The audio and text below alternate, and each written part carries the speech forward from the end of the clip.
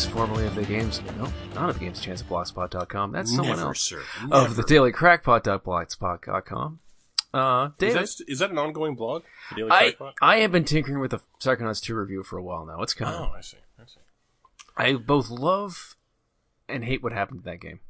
Well, you were uniformly positive about Psychonauts I am uniformly 2. positive about it, but like, what do you hate it could have about been what so much more. Well, anything could have been so much more. Like, were we just talking like more time in the oven, more money? More time in the oven. Like, if Microsoft hadn't invested in it, there wouldn't have been any bosses, and that's gross. But what's still missing is, like, it feels like I got half of a final act, and it could have been a lot better. Okay, well let's remember this game was crowdfunded. I know. Like, and if I'm glad they work for Microsoft. Yeah, but it wasn't crowdfunded for like 100 million. No, like, it's like 100,000.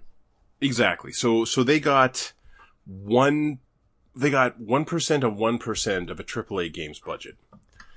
Yep. So, they stretched that pretty damn far. Yeah, like what you got for that is really for some reason I feel that it was 3.5 million. I don't know why. What's the 3.5? I feel like it was not 100,000. I feel like it was a lot more. Huh. Hang on. Let's Google that shit. No. We have the time. Psychonauts 2 Fig. Figments. In development on Fig. Will it actually tell me? Wasn't Fig like the crowdfunding site that was... Yeah, 3.8 million. 100,000. Either way. So what they got was 3.8% of a last-gen modern AAA budget. So... And they had a better cast than most games somehow. I haven't heard of half of these people. They're wonderful. Well, I mean, everyone would want to work with Tim Schafer, right? I mean, the thing is, they all keep coming back, up to and including, what's his face? It's Wood? not Jack Black. It is... Elijah Wood? Elijah Wood, yeah, he's back in there too. I didn't even realize till after the credits started rolling. Yeah, Elijah Wood is one of those people where I'll watch something if he's in it.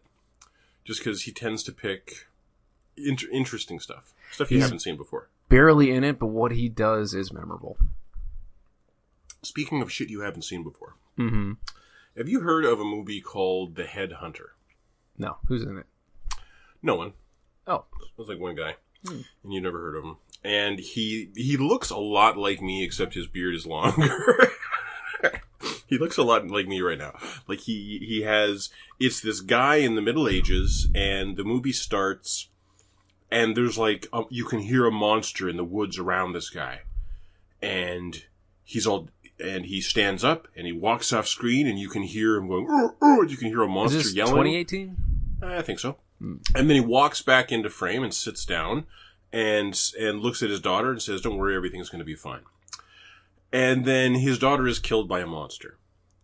And the next hour or so of the movie is the guy walking into his hut, jamming the head of a monster up on a wall, which you never see him fight. Oh. Jams the head of a monster up on the wall, heals himself with a mysterious concoction from whatever injuries he suffered, and then hearing a horn and walking out into the woods and coming back with another head. That's like the whole first hour of this movie. And I kind of suffered through it because it was like an 80-something on Rotten Tomatoes. Yeah, I don't know why. It doesn't sound really fun to watch. It wasn't. It wasn't like the budget was too low. The guy's performance is fine, but the story is kind of uninteresting and takes too long to tell. Too fucking long to tell. It would have been a fine little Twilight Zone episode. But like as a movie and with the budget it had, I ended up... We got monster masks, but you don't get any fights. No, there were no monks. No, you get monster masks, but we can't afford to actually see you fight someone in that mask, so... Yes, and there's one little sequence where he is doing battle with something, but it's like the first Evil Dead quality special effects. I mean, that could be charming, but... It was not. It was not in this case, because they were going for like a real kind of drama thing. It was like they were trying to be art house, but they didn't have the equipment to do it. So I ended up... But I don't know why, like I was scrolling through Rotten Tomatoes looking at one movie, and it recommended this other movie kind of in the same genre with way better review score. So I'm like, okay, well, let's see if we can get this on Amazon Prime. So I signed up for like a 30-day free AMC Plus trial just to watch this movie. What a mistake. Wasted trial, sir. Sorry, man. Don't watch The Headhunter. Wasted time. I hear that, but we both saw Midnight Mass. Midnight Mass. The next thing from the guy who did Haunting of Bly Manor last year. Mm-hmm. And Bly Manor was awesome. Was it? No, it was. It was. It was a lot of fun. It was a lot of fun for a PG horror movie. Okay. Or for a PG horror. But it was definitely like a PG horror. More character-driven than you're kind of used to in this space, I think. And the cast and the characters really made it interesting. It really made it, you wanted to find out what happened to these people. And it takes a while for any character that you actually like to kind of reveal themselves in Midnight Mass. It takes at least 3 episodes. It takes like 3 episodes. And meanwhile, there are some characters you fucking hate. Yep. And you can't wait for this person to die. And every episode they don't die, it's kind of disappointing. But most of them do. Well, let's not spoil anything. So it's a slow burn. It's a long, and you tweeted today, and I actually retweeted it. Yeah, thank you for that. Well, it was true. Because if you walked away from Midnight Mass after the first 2 episodes, I get it. Yeah, me totally too. Get it. It was boring. It wasn't, it was suggesting that something cool might happen, but nothing cool was happening. And there were definitely some mysteries, but there wasn't enough going on you didn't care enough about the other characters to care enough about what was going on. No, it could have been 4 episodes long without half the cast, and it would have been better. Maybe, but you also pointed out that what it nails is the Stephen King, New England, small town, tearing itself apart kind of story. It has a better villain than he's ever written, I think, in The Priest. I kind of hated the villain. No, of you're the supposed Priest. to hate him. He's a monster. No, he's not so because convinced. not because he's a monster or that he's so convinced. I hate the Priest because clearly he nor anyone else in this fucking movie has ever knows what a knows what these creatures are, and it's obvious to us. We've heard of this, and they're all like, something's going on with blood, and it's like, have you not seen any of Gary Oldman's work? I mean, I think it's kind of like The Walking Dead, where it's a universe where no one's actually seen the zombies. They all make up different names for it because they don't have the lexicon. Yeah, but it's kind of that's easy for me to forgive. Because of what the main character does when there's a main character switch. Which was just a brilliant hour of TV, and I loved it. That was, but it was this huge sacrifice just to tell someone else that, that Blade exists, No, but it was he wanted to leave. Yeah. I get that he was just done with life. But it feels to me like it was an attempt to redeem a character that I don't feel was as bad a guy as he believed or anyone else treated him like. Like, he got drunk and accidentally killed a woman driving. That's not cool. Don't drink and drive. But he's acting like his life is over on account of this, and his town treats him like a small town pariah. America will let you quietly off yourself if you just do something like that. They'd be like, oh no, he's dead. No, well. That is America, sadly. Beautiful land. Yeah. So yeah, that, it didn't feel, I don't know. But again, what it leads up to is one of the best hours of TV of the last year. Yeah. And the last episode was really good. The last episode is absolutely fucking spectacular. That character that you want to die, how they die is exactly how. I didn't even know it's perfect. I didn't know I wanted them to die like that, but that was it. That was it. That was beautiful. And that last line of "I can't feel my legs," I don't know. It was nice. It was really nice. It was very. By the time it capped off, it was like, I don't regret spending 5 hours with this, 6 hours. Yeah, it was 6. It was 7. Too many characters, but the ones that worked really worked. Yeah, and a character. I don't know if we needed the sheriff that much. The sheriff was 100% necessary. I loved it. I loved the character. I loved the actor. Good performances, but the second to last episode where everyone's giving their the last monologue, everyone stops to tell a story. It really got on my nerves. Okay, the monologuing was consistent through the whole thing.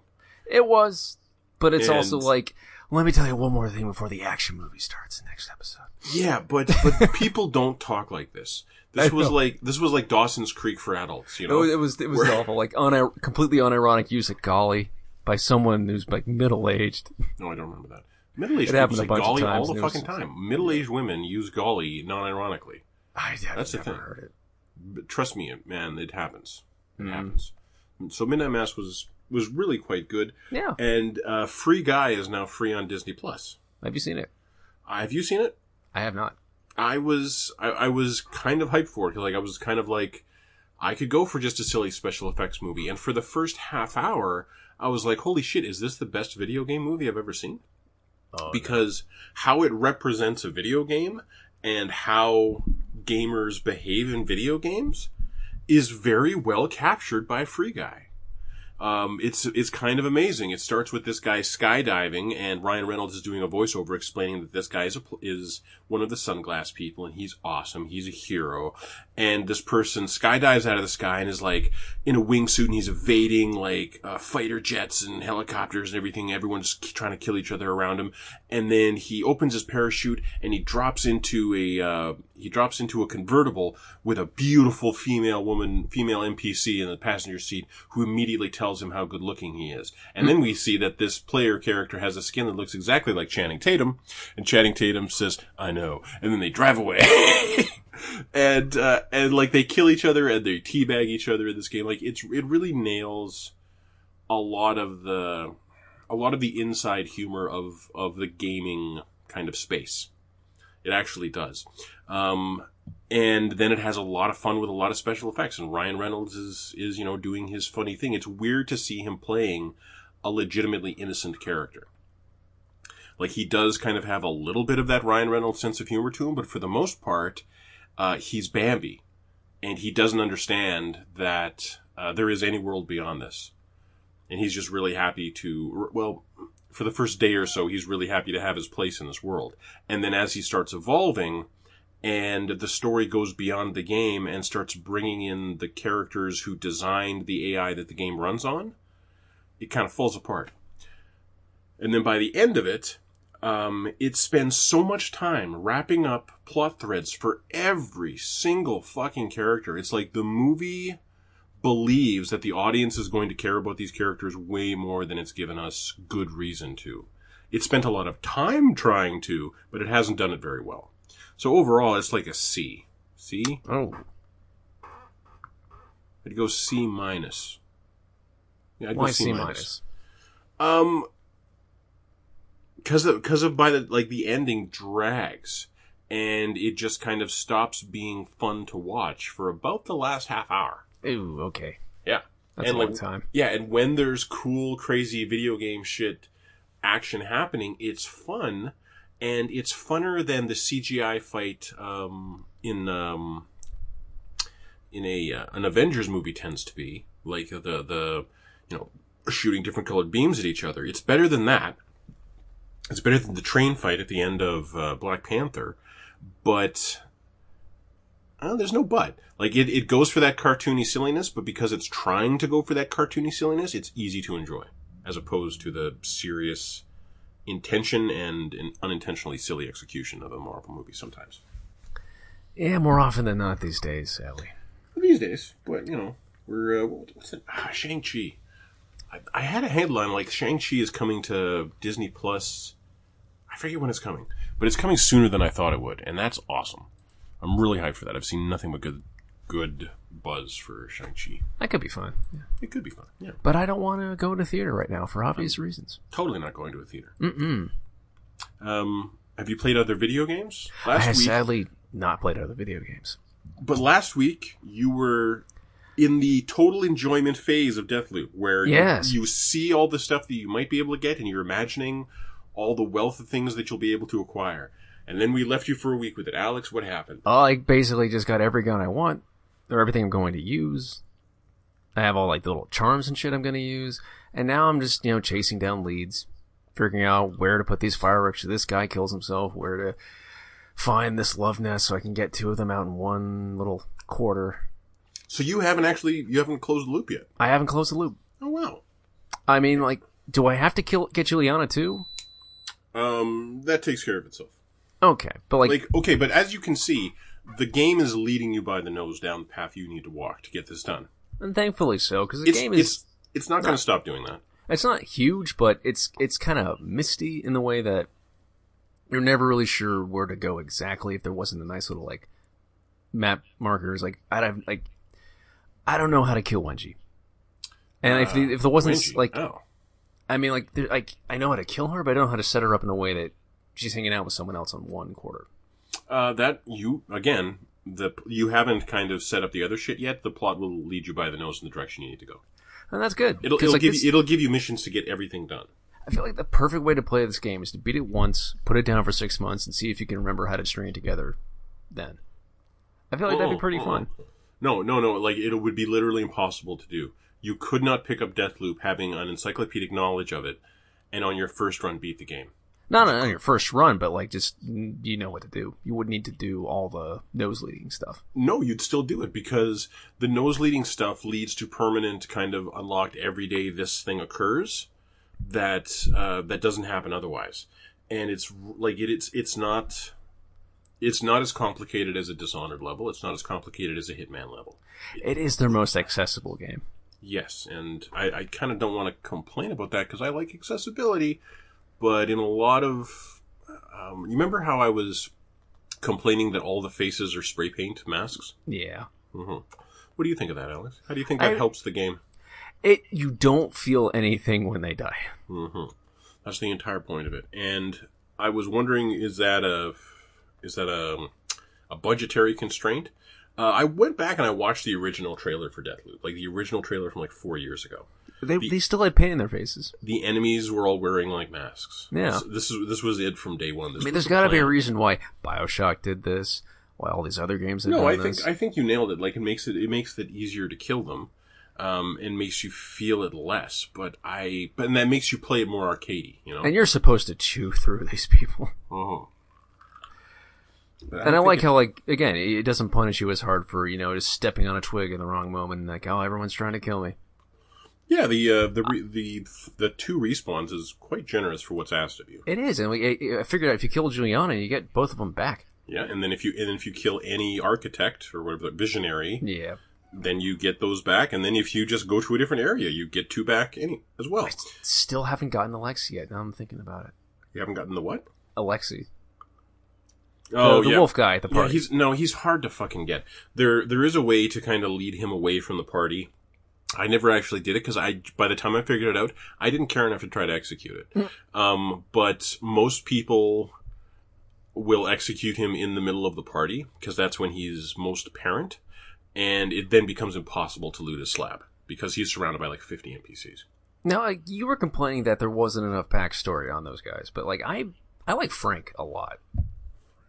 Okay, he's the music guy, right? He's a music guy, and he wanted to, live forever in one day, but he blew out his vocal cords on a tour, and it's now or never, and he's going to spend the rest of his life as a hoarse, pissed off motherfucker. I feel like that's a nice little twist. The loop began on a day when they were in the process of setting up for the loop. So they have like all these shanty towns with hastily painted, facades on them that all look like a low-rent carnival from the 70s. And I get, like, the idea is it's supposed to look kind of shitty. And it does. But I also like it when the day progresses, like, there's more trash, stuff looks older, everything's freezing over. Yeah, and the snow comes in.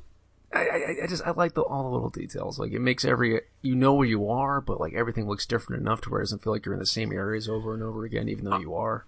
I appreciate how much the tactics of each area change throughout the day. And every area gets harder. I'm into the mystery. It's pretty good. It's some decent sci-fi on top of 2 really good character leads. I love Colt. I love him to pieces. Colt, the fact that he's so charismatic, I love him. It's huge. It lends so much to the game, I agree.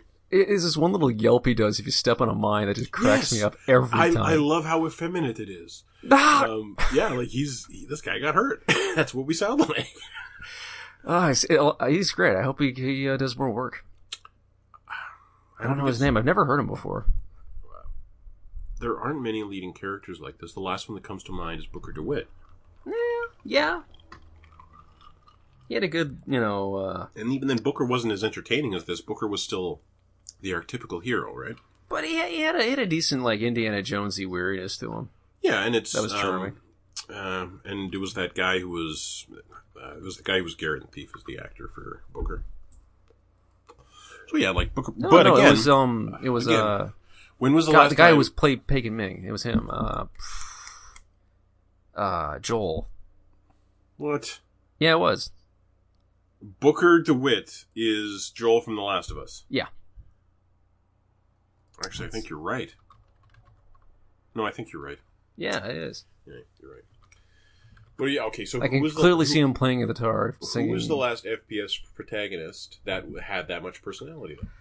Racking my brain. Exactly. I don't know. Exactly. I can't think of one. So it's a big feather in this game's cap to me. Troy Baker. Oh, it's killing me. Troy Baker. So and Jason E. Kelly is cold, and he's wonderful. Last week...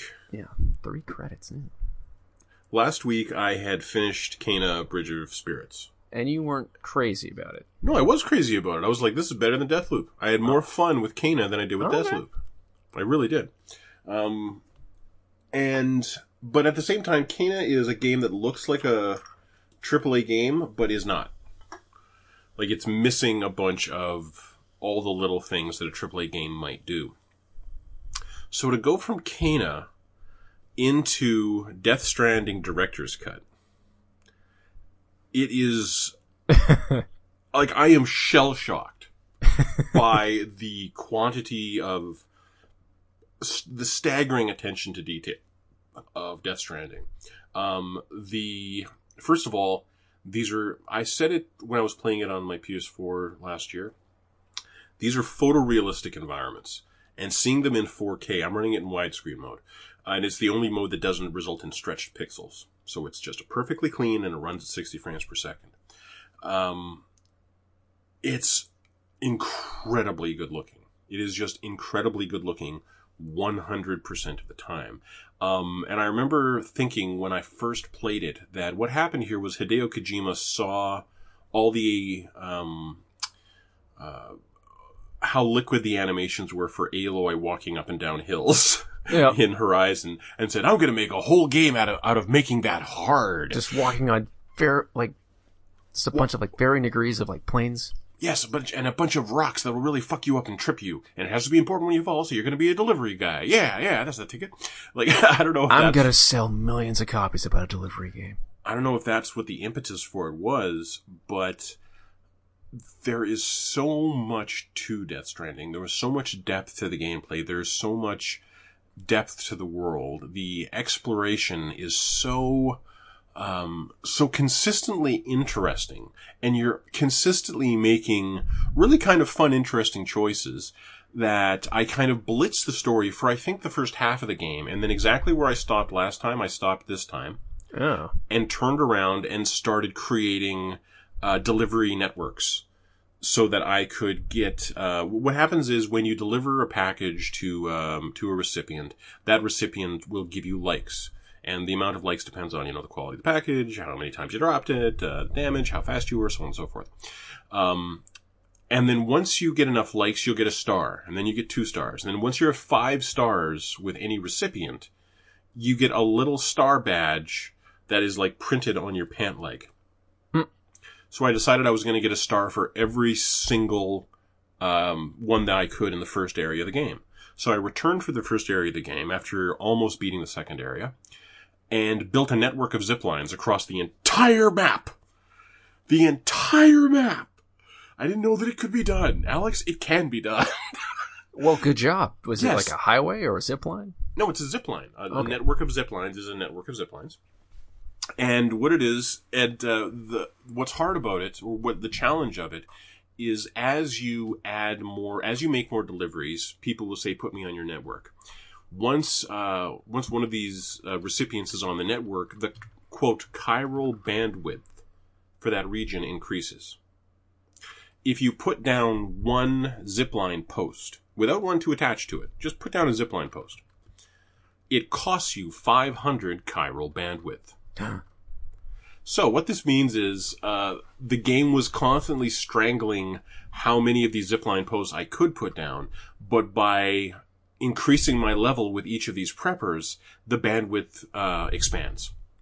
And you have to be, you end up, or I ended up getting really, really good at measuring out exactly how many zip lines I needed to get over this mountain range, and thinking, well, I'm doing it with 4 right now, but I'll bet you I could do it with 2 if I just found a way to figure this out. And there's no other reason to do this other than it makes delivery a lot easier.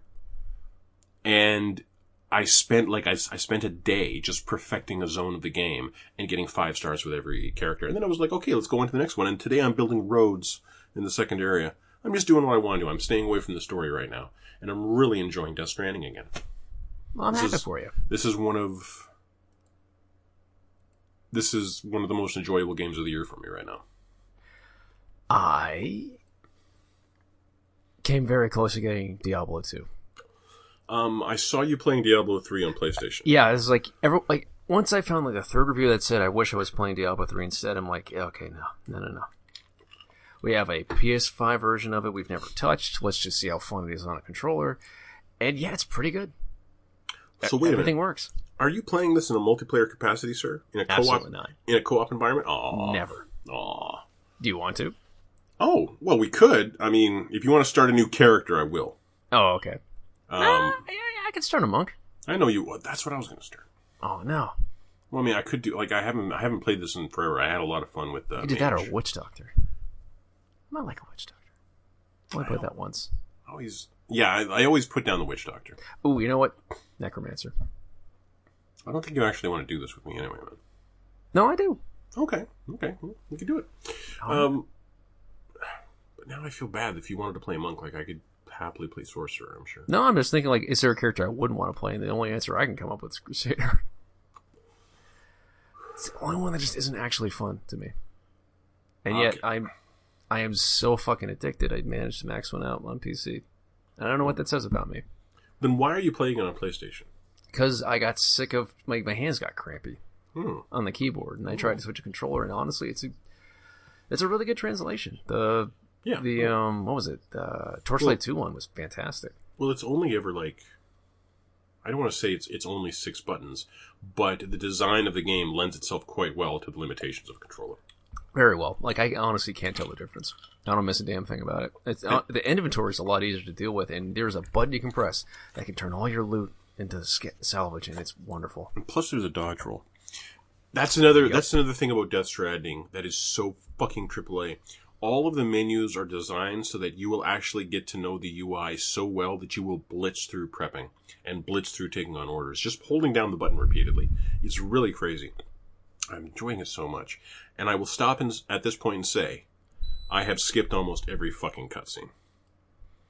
It is hard to listen to, is it not? It's so bad. It's absolutely fucking terrible. Just nails on a chalkboard 24/7. I couldn't do it. Yeah, it is really the price you pay. Not understanding what the fuck is going on is really the price you pay for Hideo Kojima's immaculate design. And he's being coddled too much, I think. But the design of the game is so good. He gets bad performances from Mads Mikkelsen. It's not okay. No. Not okay. No, Mads Mikkelsen is not really giving a bad performance. There's nothing to his fucking character.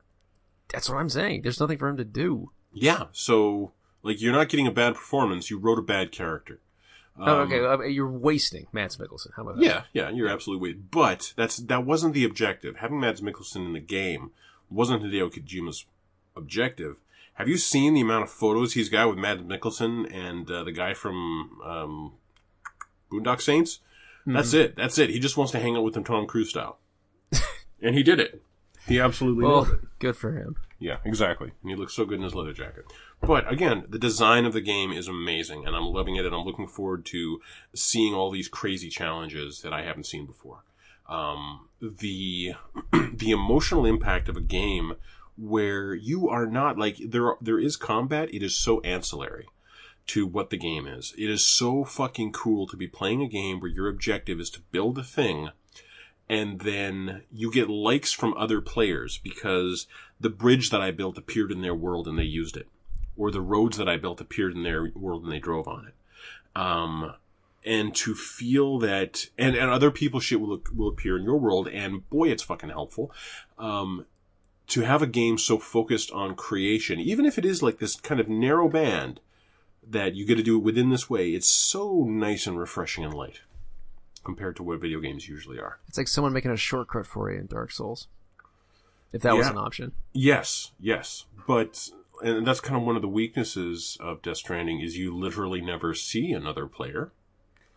And you have so little contact with other physical humans that I had a theory, I remember, in my first playthrough, that maybe he's the only person alive in this entire world, and everyone else is just an AI projection. Like, you wouldn't put it past Koji. No, absolutely not. Absolutely not. And the thing is, I'm skipping so many cutscenes that could be the case. I never know it. No, he's physically touching people in the first couple. Yes, I know. Cutscenes. No, like, it's not true. Oh god, I forgot his mom's present. But even though, no, I know his adopted mom, I think. So stupid. And one of your first missions is you gotta cremate your mom. Anyway, let's move off of Death Stranding. If you're interested David in Cage Death Stranding, makes good games. David Cage does not make good video games. Kojima is David Cage if David Cage made good games. Oh, if David Cage made good games. No. Because Kojima, even though he's still... Death Stranding is probably the least male-gazy thing Kojima's ever done. It still occurs. And if David Cage had a story with the sprawl of a Kojima game, 30% of it would be in towels. In like a shower scene. Or a rape scene or something. Like, David Cage is fucked up. Yeah. Like, he managed to yell at a judge and walk out of a courtroom and still win his case. Yeah, so that doesn't impress me. I don't know when we're bringing that up. No, I mean, it's just like, that's how well connected he is. That's how untouchable he is his entire life. Well, he's just going to get worse for it. Mm-hmm. Tragically in Chamberlain's absence, which reminds me, listener, wait till the end of the episode and you'll hear what Chamberlain's been playing. I think he was playing that Flynn Son of Crimson game we were talking about a week or so ago. But I do have a Chance's Hate Mailbag this week. What's that? Chance's Hate Mailbag is this old bit we used to do where people would send me hate messages on PSN and then I would read them on the podcast. And it was Chance's Bag of Hate Mail. No, I mean, what's in your hate mailbag? Oh. Okay. Well, one was we were defending on Hanamura, and I had just decided to go Sombra just for the fucks of it. And I'm pretty good on Sombra lately. I'm not sure if I'm hyped for the rework or not. But I basically stayed on the high ground, and their ball would come in, and I would just hack the ball, and that was the entire first point. Like, I just destroyed their tank. Their primary tank, the whole first point. He never got to do shit. And we held it all the way into OT, but eventually got pushed back. We held the second point the whole time. And I never switched off Bastion. He eventually went ball, I think. No, he eventually went hog, I think. But at the end of the game, I got an I Hate You Sombra from that tank. Yeah. I drove him absolutely fucking crazy. So that felt pretty good. Another one, for some reason, I just felt like playing Bastion that game.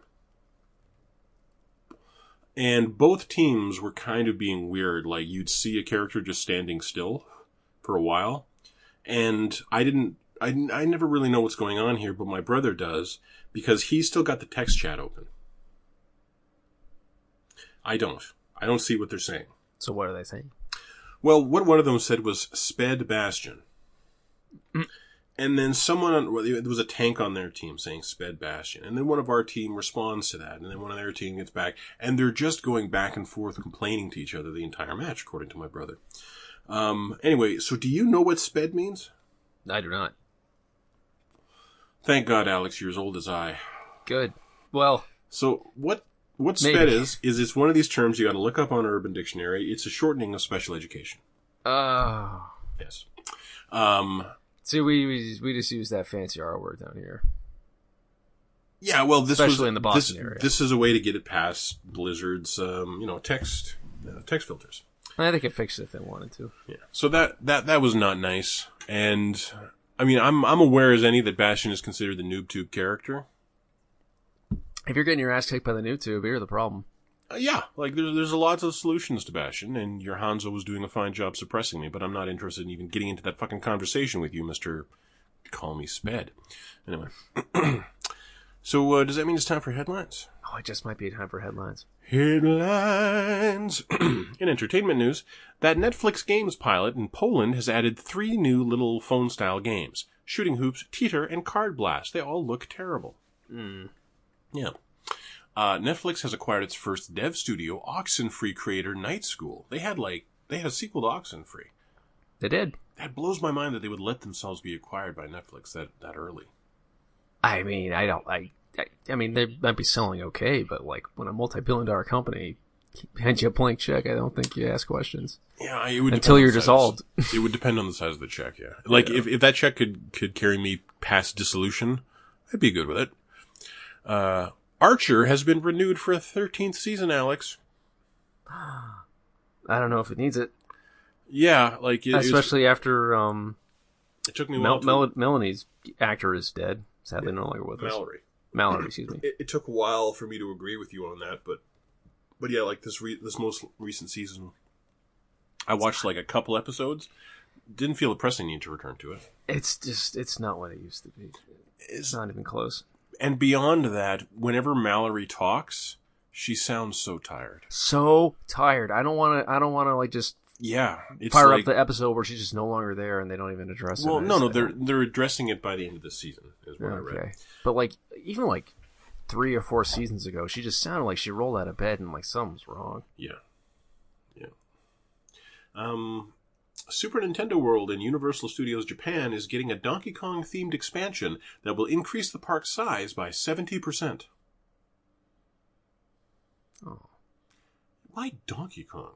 I don't know. Like, I feel like if you're going to do a Disney expansion and you want it to really bring in people and excite them about the park, the world you need is Pokemon.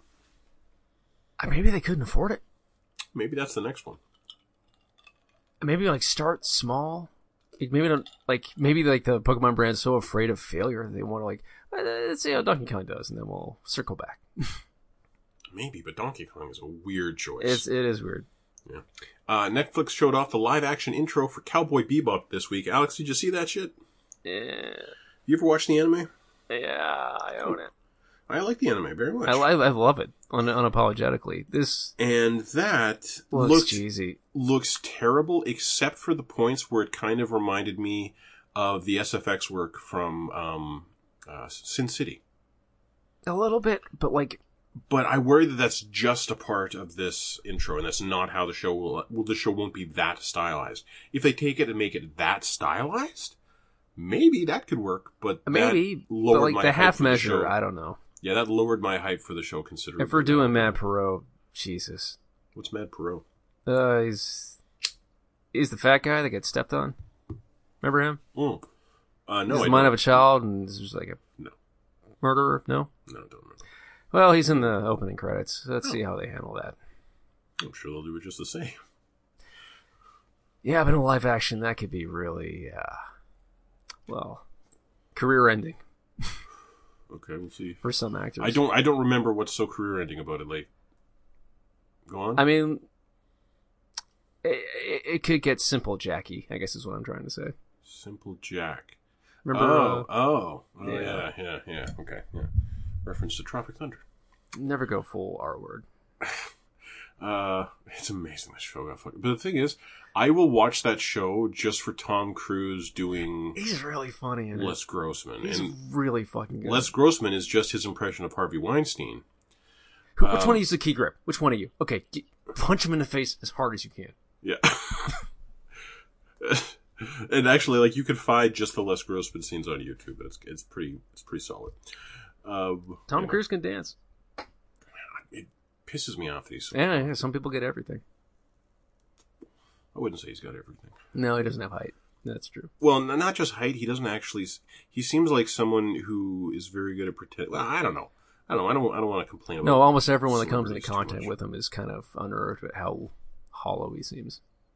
That's a running theme. Well, he's But that's the most thing. charitable description I've heard is he's like a politician. And that really comes across to me. But that seems so lonely. So I feel that Tom Cruise, the actual person, is so lonely. I don't feel sorry for people whose wives had to escape them. Multiple lives. Yep. Anyway. In the dead of night. Glad Nicole Kidman's doing well. Yeah. Hey, I enjoyed Nine Perfect Strangers. That wrapped up great. And the woman, one of the women in the show who just did an amazing job. Do you remember the girl from Scary Movie who was being too loud in the movie theater? No. And gets killed in the movie theater? She's the black girl in the theater talking during the movie, and so a bunch of people stab her. I haven't seen that movie in like 15 years. Okay, but it came out 15 years ago. That actor... Oh, it's older than that. That actor, like from Scary Movie, delivered an incredible dramatic performance in Nine Perfect Strangers.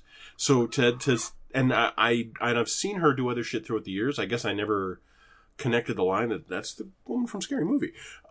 It is exactly 21 years old. Oh my god, I'm so... Yeah. And, Nine Perfect Strangers had an amazing cast. In Overwatch news, it was revealed this week that healing has been changed in Overwatch 2. Once damaged by an enemy, any healing received is reduced by 25% for 4 seconds. A response to a thread on the official forum said the change is unlikely to be in the final release, but basically because now 2 healers are going to be trying to heal 3 people instead of 4, and only one of those 4 people are going to have the HP pool of a tank, they're decreasing healing across the board. And as a Tracer main, or as a DPS main, I like that very much. It's going to make it way easier to kill guys. New deathmap match Malvento is now up. It's like... Thanks, guys. It's fucking nothing. Like, no one cares about a deathmatch map. We want a new payload map. We want a new King of the Hill map. A bug took voice chat out of the game this week. My brother and I logged in on It's Monday. so peaceful in here now. No, my brother and I logged in on Monday, and even though we were in a group, there was no group chat. And even though I had joined group chat, it showed that my mic was muted. And same for him. And so we both rebooted the game. He did a full re-download of the game. What? I did because he refused to play without it. And on PlayStation 5, it's really easy to just get into a voice party with someone. We got into a voice party with each other. The sound quality was identical to the chat in the game. And he insisted that he was lagging. I was kicking the shit out of guys. I was having a great time. But he insisted he was lagging. He could not play like this. Oh. And so I was like, okay, well, I guess I'm going back to Death Stranding. We'll see you tomorrow. And he's like, okay. And then within 24 hours, they had it fixed. We were fine the next night. They showed the current Overwatch 2 adjustments for Sombra and Bastion, and I will now recite the changes by heart. Okay, so remember Bastion, right? He's a dude. He's a robot dude who turns into a turret. He's got a little pet bird. He's got a little pet bird, and he's got a giant Gatling gun for a gun. And, okay, so in Overwatch 2, instead of having, like, a machine gun on his right hand when he's walking around, he now has, like, a scout rifle from Destiny. So it does poop, poop, poop, at, like, a fairly long range, like an Ash range. I like that. And it's pixel-perfect accurate. Now, he no longer can heal himself, period. He doesn't have the self-heal. What he does have is a bouncing grenade that it will fire out, it'll bounce off a wall and then stick to the ground or any character it hits. And then it'll detonate for, it looks like 120 damage, I'm not really sure. I don't know if I like a grenade. Well, yeah, I don't like it either, but it's like they decided to give him something because they took away the heal. But this feels like we're just going to give you kind of like a Helix rocket. If I was building this character, I would much rather have a heal. No, they're taking away the heal. That's the point. Is we're taking. I know. Like if I was given the chance of a loadout, there'd be no way I'd choose that over, like grenade over that. Yeah, that's why they're taking it away. I know. But again, so they have to pick something. I don't like the grenade either. I don't have no suggestion for what I would rather it be. But this feels like it's again making Bastion kind of soldiery. Then you know how he can just turn into a turret and sit there. Uh-huh. Well, now he can turn into a turret with tank treads and move around like he could in tank form. But the damage of the turret has been reduced by 40%. 40. And he can only stay in that form for 8 seconds, at which point a 10-second cooldown begins. Okay. Mm-hmm. That's a completely different character now. His ult is now similar to Junkrat's, where he can hide behind a corner or something. He turns into a mortar launcher. he can then pick 3 spots on the map, like a Doomfist picking his landing spot, that will land a shell. Apparently the shell does 300 damage to what it hits and 300 damage in an AoE, which sounds like a bullshit fucking ult to me, but again, I main Tracer. So that's Bastion. Sombra is very similar, except when she does her EMP, it doesn't delete enemies' shield HP anymore. It'll still remove a Reinhardt's barrier or Winston's barrier, but a Zenyatta who has 150 shield health, his health is unaffected, but the AoE now does 40% of an enemy's current HP and damage. So if you currently have 100 HP, it'll deal 40 damage. If you currently have 600 HP, it'll deal 40 times 6. And it hacks them. Now what hack does is they are visible to allies through walls for 8 seconds, and Sombra deals, I think, 40% additional damage to a hack target. The spread on her gun has been reduced by 20%, and hack will still stop you from using abilities, but only for 1 second. So no longer, when you're hacked, you're no longer like, well, I'm just fucked. Yeah, like I would just stand still and just die. Because like, well, what else am I gonna do? What you do is you turn around and you shoot her before she kills you, right. Or you try to. But so this is a huge adjustment for Sombra. She'll still be able to completely disable like a Roadhog in the middle of his ult or Moira in the middle of her ult. She can still hack them and just stop the ult. So she can still do that. Beyond that, if she hacks you from stealth, she flickers for a moment and then returns to stealth. And stealth now has a 4-second cooldown. Ooh. Yes. So, pros who have played the Overwatch 2 build are saying Sombra is completely overpowered. She's being run in every game. We'll see. I mean, it just sounds like the Predator now. Well, yeah, but she can't shoot you from stealth. The Predator can shoot from stealth. That's a huge part of his build. Right, but like, now she's got a shimmer every time she does it. No, no. She's not. If she won't shimmer when she shoots you from stealth, she can hack you. She can use an ability called hack that will disable enemies. And then she will return to stealth. If she does a melee, if she shoots her gun, she's breaking stealth, and stealth is now off. Okay, so like, and like the cooldown you said, I get it. Yes, but like, hack no longer interrupts stealth.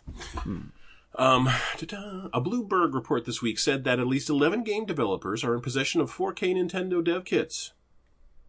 Did you read that? I mean, you don't care about it. Who cares? It's probably for a console we won't see it for like 3 years. True. But I do, because I want to play whatever the next Zelda is in 4K. I'm sick of Nintendo's last-gen shit. I want 4K Zelda, 60 frames. No, you will see Fuzzy Breath of the Wild, and you will beg for more. Okay, I will... If Breath of the Wild 2 is 1080p, 30 FPS, and that's the only way I can take it, I'm probably going to take it. Yeah. But They know. But I want it 4K 60. And people want N64 games for paid download. You'll never get that. So malicious. It is. It's really cruel. They would make money off of it, and they just won't do it. Nintendo tweeted out and issued a statement to investors that the Bloomberg report was a, quote, false report regarding, quote, a Nintendo Switch with 4K support. They said they had no plans for any new model other than the OLED Switch. What that says to me, what does that say to you? That sounds like a hit dog hollering to me. I don't know what the fuck a hit dog hollering means. What does a hit dog hollering mean, Alex? It means that they're trying to pretend like you didn't hurt their feelings. We hurt their feelings by saying there's going to be a 4K Switch. It feels like they got caught. Oh, you're saying they're lying, that it feels like that there is a 4K never. That there is a 4K Switch is what you're saying. Okay. Maybe not a 4K Switch, but like people now know of like their new dev kits, and they want to keep it under wraps because they are pretty brutal about that. To me, this is legalese. The article said a 4K Nintendo platform. Mm-hmm. Nintendo says, we absolutely are not putting out 4K Nintendo Switch platform dev kits. Yeah, I know. It sounds like it's going to be a new console, but not a Switch. Exactly. Yeah. And if I can't play my Switch games on whatever the next Nintendo console is, I'm probably dropping Nintendo. Even though they've been great for indies this gen. I just don't need it. You think it's going to be less than 3 years? I think it'll I think it'll coincide within a year with the release of Breath of the Wild 2. Breath of the Wild 2 is next year, I think, right? Who knows? Like the way the chip shortage is going, who knows when anything's coming out? Well, these are video games, not for publishing, but like in terms of like a new system, God, I think they just got set back at least 2 years. Yeah, but Nintendo will still use old chips that are easy to get and whatever they make next. That's true. Yeah. Well, no, like almost anything with a chip's hard to find right now. I could sell my PS4 for like $300 easily. I probably should. Man, hold on to it. If this thing continues, it could be worth millions one day. That's what I think. Hang on to it. A new survival map, Twilight of the Ashes, is now available in Ghost of Tsushima Legends. I haven't tried it, but I'm a little hyped that there's a new survival map. It's been way too fucking long. Sony has acquired Bluepoint Games, who handled the remasters of Demon's Souls and Shadow of the Colossus. Apparently their next project will be, quote, original content. It's unclear if it's an original game or an existing IP that they're working on. I mean, they gave Twisted Metal to somebody else, so... This sounds like they did, but why would you give them Twisted Metal? Like they've done remasters of way better designed brawlers. What I'm worried about is what if we get like a Souls Light from them because they figure they learned combat design from Souls, so we can do it too. I mean, if no one's done anything approaching From yet, but they're welcome to try. No, they're not welcome to try. That would be a waste. That would be a waste, and we'd have like another Jedi Fallen Order. Man, that game was not good. People loved it, and then they immediately stopped talking about it. Yeah, but it's sold enough though. But yeah, I thought it sucked. It just people immediately stopped talking about it, much like Deathloop. Deathloop just went bing, and then was out of the conversation. Yeah, it's too bad. Well, it's just not as interesting, I think, overall as the economy falls apart after like 6 hours. Yes. Like you very quickly realize how powerful you can become if you decide to, and if you decide that's what you're doing this run, you're going to make bank. But it is still neat finding new stuff. I just found that trivia game. Oh, I found that fairly early, but I never understood the trivia of the island well enough to beat it. It's good. I'm sure there's a guide online. There is, but that's no fun. Did you do that? Charlie set up a test somewhere where you have to like run through a gauntlet of sensor lasers and shit. Have you done that? No.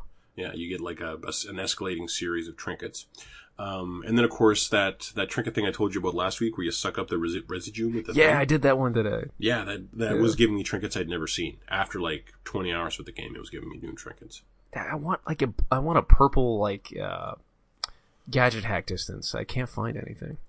I had 100%. It exists because it's what I used. You have a purple. Yes. Because gadget distance is... Yes. Oh my God. And it describes it as like, it lets you hack, turrets and cameras from like crazy far away. Oh no, the blue one is the tooltip description. Pretty damn far. Like if you don't have one, you basically have to get in the line of fire to shut off a turret. And it is bullshit. Yes. But once you have invisibility, you can hack from invisibility. I don't like invisibility. I like the headshot chain and blink. Blink, yeah. You can't not have blink. The fact can't. The fact that they limit you to 2 and one of them, you're going to have one of them be blink. It's just for people who want to beat this on legendary. Mm-hmm. And I'm going to do the whole thing without blink because you technically can. You get a double jump. They're generous with certain things. Well, if you want to give up one of your 4 spec slots, you could double jump.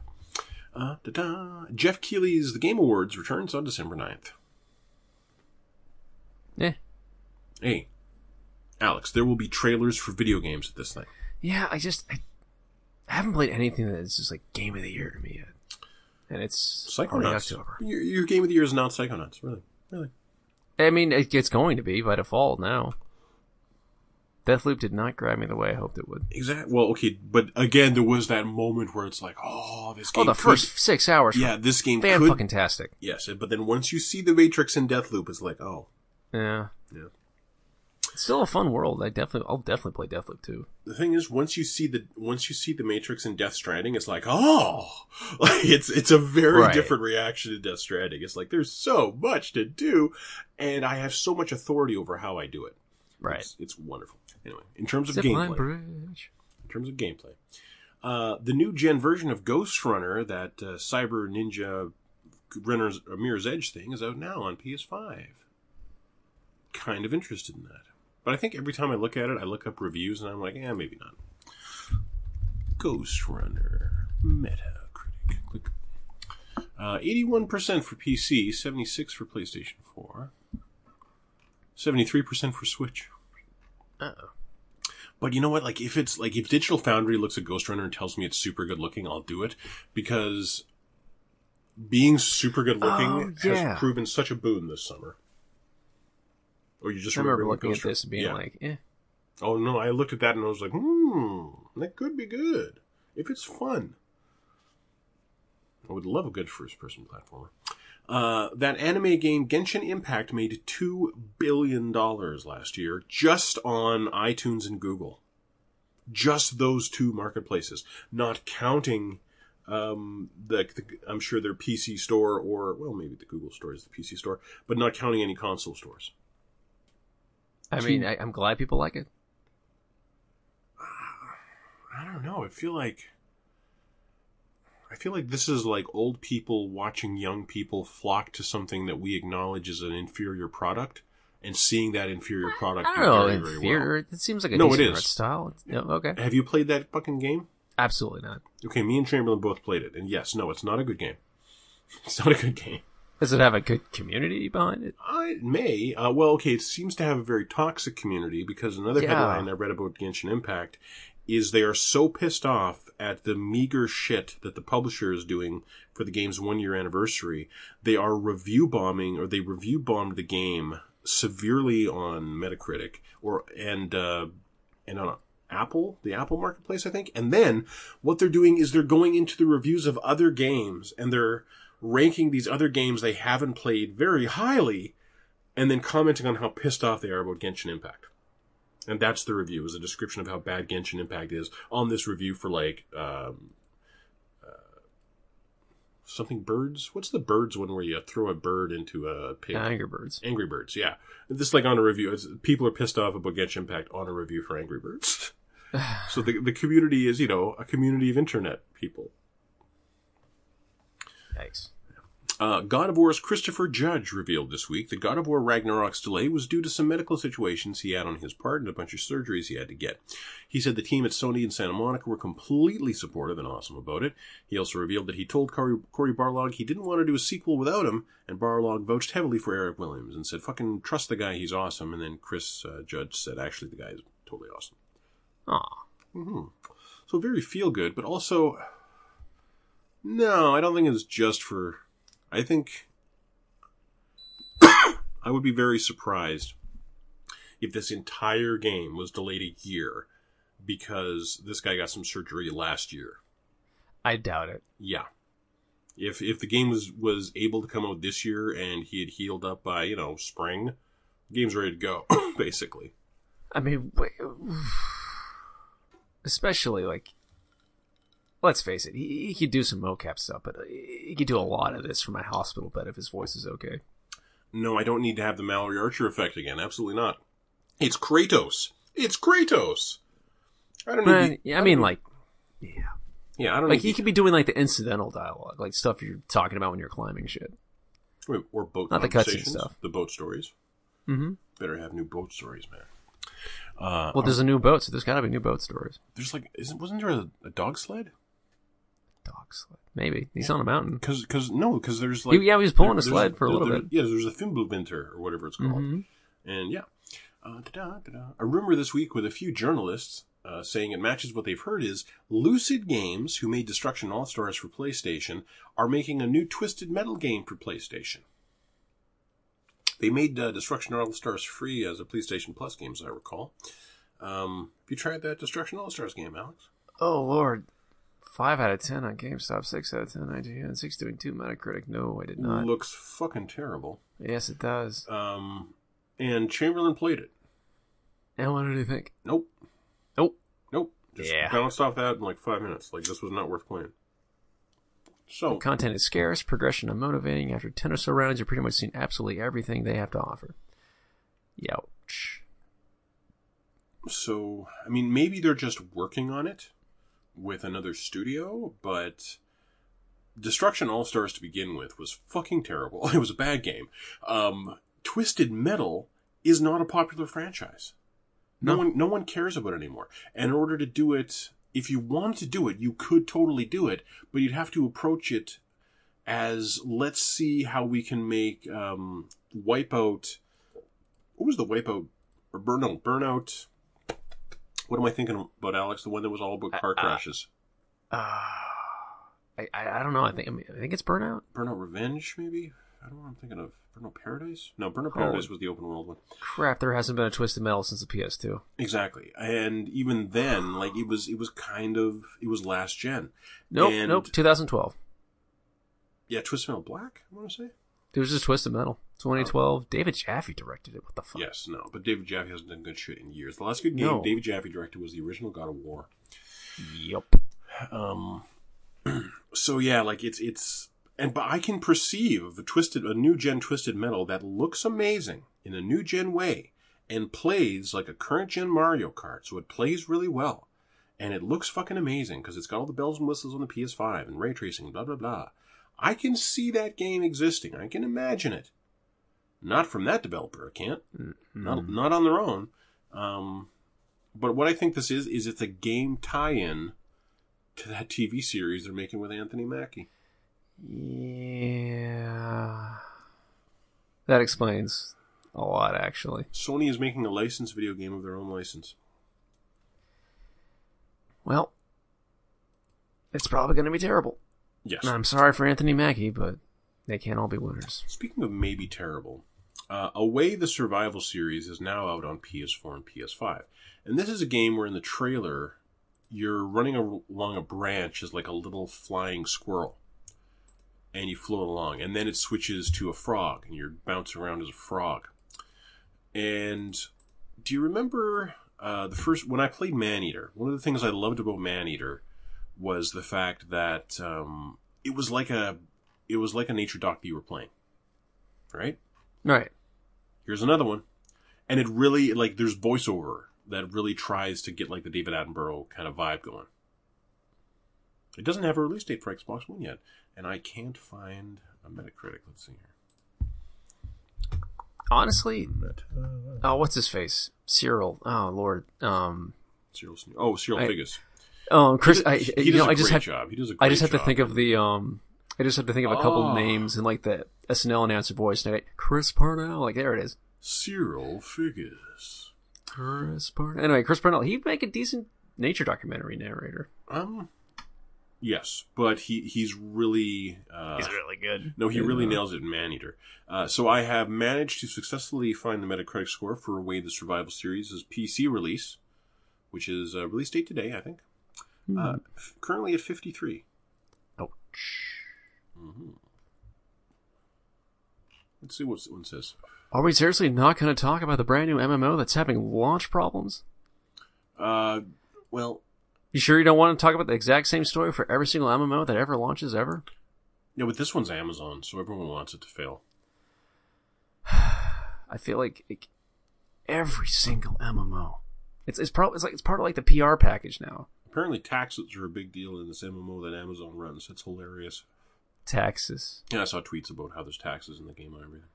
Oh, some people just really want a second job that doesn't look like a second job. I can perceive of the MMO that I would play on my console and have a great time with. I can imagine that. It would be very brawly, and you could access everything you needed from, just the PlayStation controller.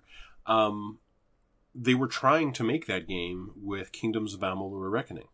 Oh, yeah. And then they realized they didn't have enough to finish all the multiplayer aspects, so they stripped it out, turned it into a single-player game. But that game... maybe that game does exist and I've just never played it. There is an MMO out there that I would totally get into, because I have gotten into MMOs. But you're right. At the end of the day, it was another job. But really, what also was just the world's prettiest chat engine, and you ended up making friends. And that was it. That's what Destiny wanted to be, but I don't know what the fuck they got going on over there these days. You can't do that with voice chat. People are terrible. Oh, I know. I will never do multiplayer again, thanks to Destiny. Oh, I'll totally do multiplayer. Speaking of, are we actually, I kind of want to, yeah. Okay, it's a good season. Are we talking about, like, I don't even know what you're talking about with the season. Diablo 3. Am I going to log in and you're going to have a way to give me, like, a level 100 character that I don't know what I'm doing with? No, I haven't gotten past 50 yet. Okay. Microsoft's Perfect Dark reboot is being co-developed by Crystal Dynamics. I don't know what that means anymore. They can make great games. They can make really disappointing games. Yeah, they've... I'm trying to think of a similar PlayStation studio that was like that. But now, I'm thinking of Arcane, actually. But Deathloop is better than that.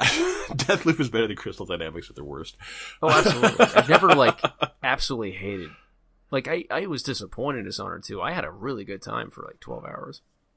Oh, I love Dishonored 2. I think you're wrong about Dishonored 2. I think you should go back. Might be. I think you should go back. I think you should go back to it and you'd love it. Because the thing about Dishonored 2 is it became bored with the Dishonored formula and started doing just crazy shit with the levels. Like, here's the house that transforms. Here's the house that you go through in 2 different times, which was an amazing idea. And they executed it really, really well. But if you just enjoy the simplicity of Dishonored and the simulation of it, it was annoying. I think you need to give Prey another shot. It might be time, but I don't know that I have a digital version of Prey. Not only that, but I'd be playing 1080 30 frames per second PlayStation 4 version. Oh no, there's no 60 FPS for. Oh, I don't know, maybe not, probably not. I imagine. Because it always ran buttery smooth in PC. Well, yeah, but that's PC. Hang on. Prey frame rate PlayStation 5. Click. Do it, Google. Yep. Yeah, no, it's locked at 30. Oh, it sucks. Yeah, no, never mind. Yeah, it says does not run at 60 FPS. Looks like 1080p to me. Yeah, the PS5 could easily do it, but. All right, well, I'll go install Diablo. Send me an email. Yeah, we gotta do some riffs. Send me an email when you want. And then keep listening, listener, because now you can hear Chamberlain talking about all the shit he's been playing last week, and this will be exclusively video games because that man doesn't watch TV. No, he does not. No, he does not. Alex, you got anything else? I really don't. Well then, Alex, thank you for chatting with me. Absolutely. Thank you, everybody, for listening. Tune in for Chamberlain. We'll see you in a week. Ba-dum-bum. Good evening, everyone. This is Just Chamberlain. Apologies to Chance and Alex for not being available this evening, but I am going to record this addendum because there are games that I need to talk about that if I don't, I will simply forget about. So, as hinted at last week, I did finally finish Assassin's Creed Valhalla. It clocked in at about 95 hours, which is probably twice as long as it needed to be, but that is not unusual for these new Assassin's Creeds. Odyssey did the same thing. I kind of lost interest with 10 hours left to go or 20 hours left to go and soldiered through because that is what I do. Valhalla did the same thing. At around 75 hours, I decided, you know what, I don't need to pick up everything anymore. I am powerful enough. If it's in my way, I'll pick it up. And it still took me 20 more hours. And the game didn't really have an ending. It just kind of peters out. I mean, there's a few story arcs. There's one of Eivor and Sigurd. And Sigurd, I'm not really too worried about spoiling a year-old game here, but Sigurd finds Valhalla, and it's just an animus. And Eivor goes with him and convinces him to leave because it's not real. And that concludes their arc. Sigurd abdicates the Jarlship and makes Eivor the Jarl. And that kind of ends. There's another one where you pacify all of England. And that kind of ends with a couple characters dying. And then you finish out the list of assassins, and it turns out the head assassin is actually the king you've been kind of being an adversary with for a while, but he had already betrayed the Ancient Order, or whatever they are, the Templars. He had already betrayed them, and you two had actually been working together without Eivor knowing about it, because Eivor really isn't that bright.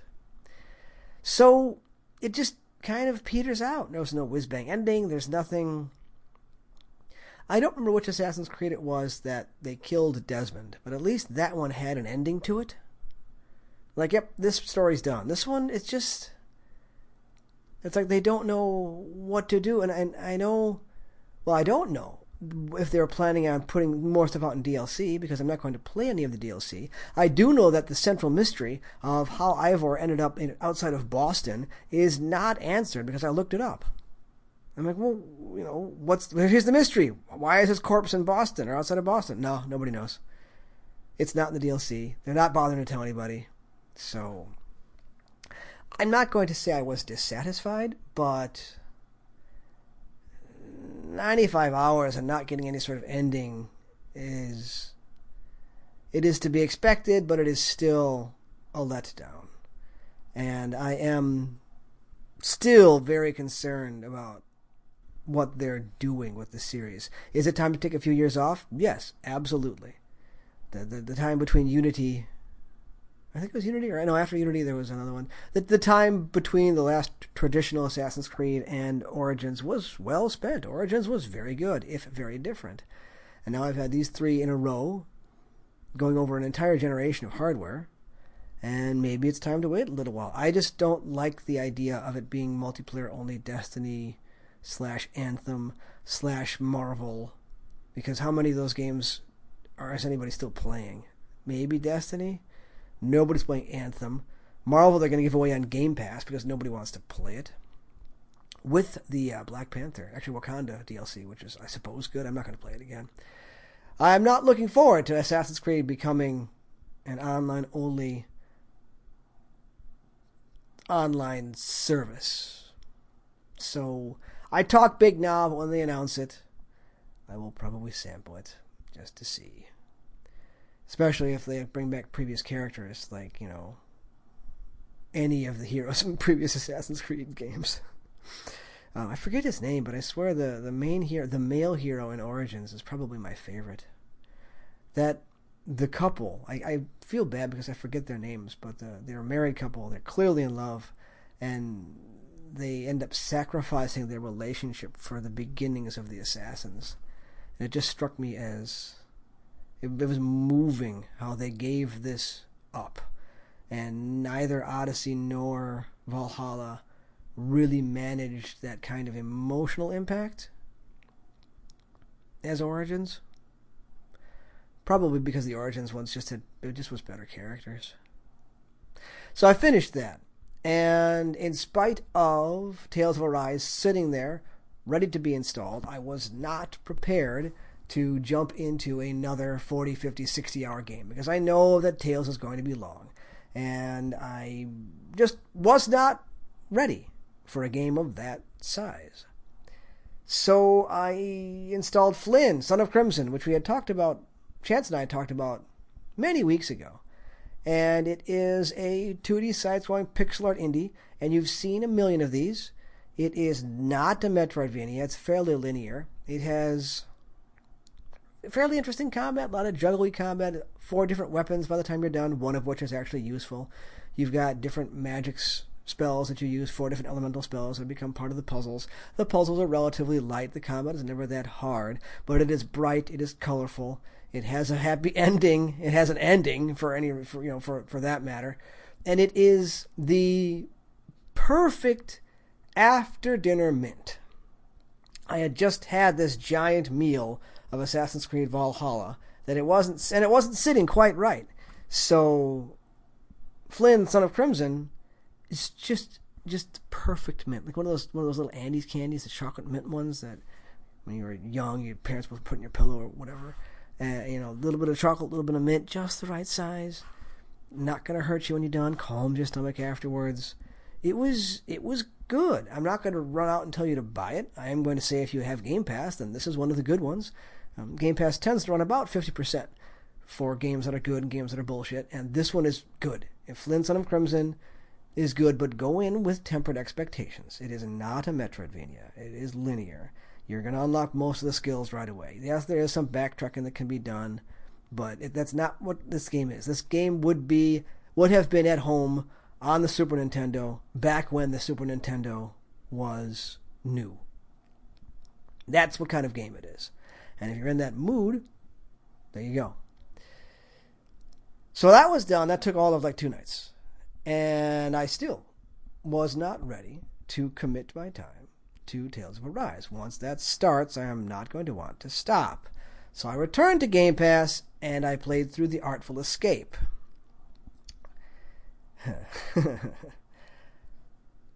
The Artful Escape is very close to being a very emotionally satisfying game. If I explain what it is in the blandest terms, it is a side-scrolling platformer, very simple, with some very simple, unfailable music game portions. That's what the game is. Gameplay is.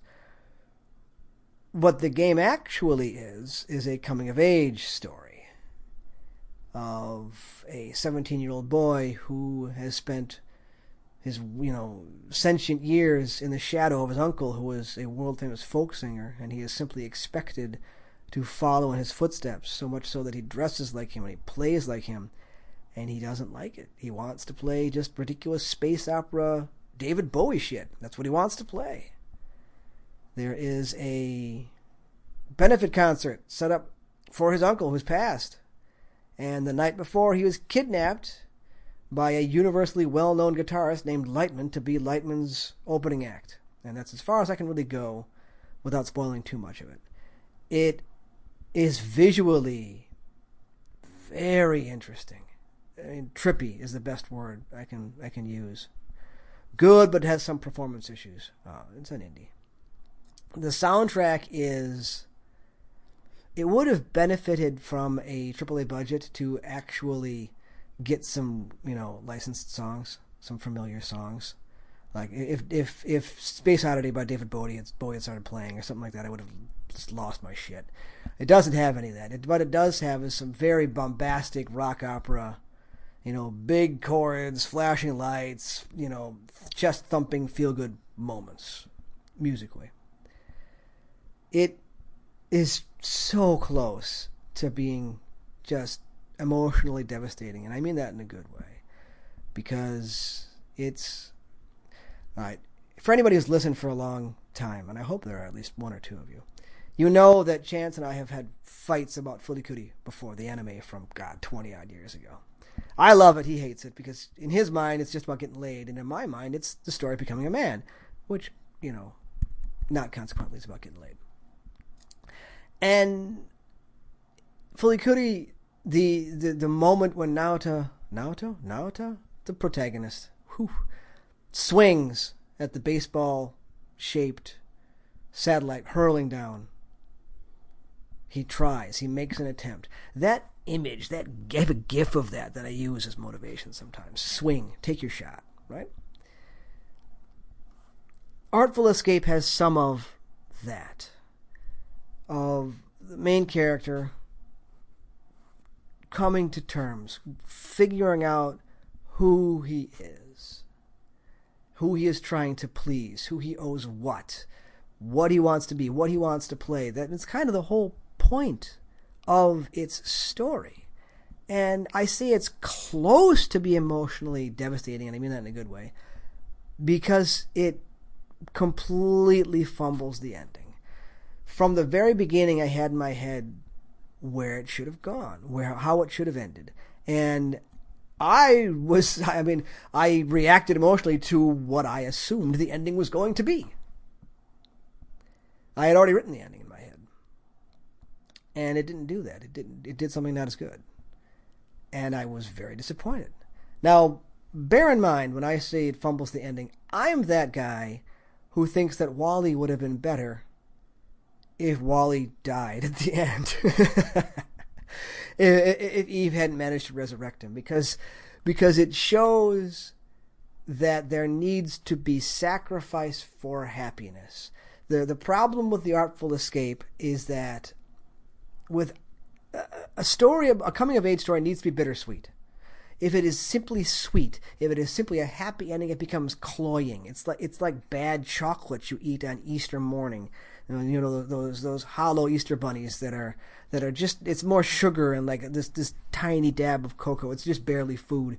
That's what it ends up being without any bitterness to it.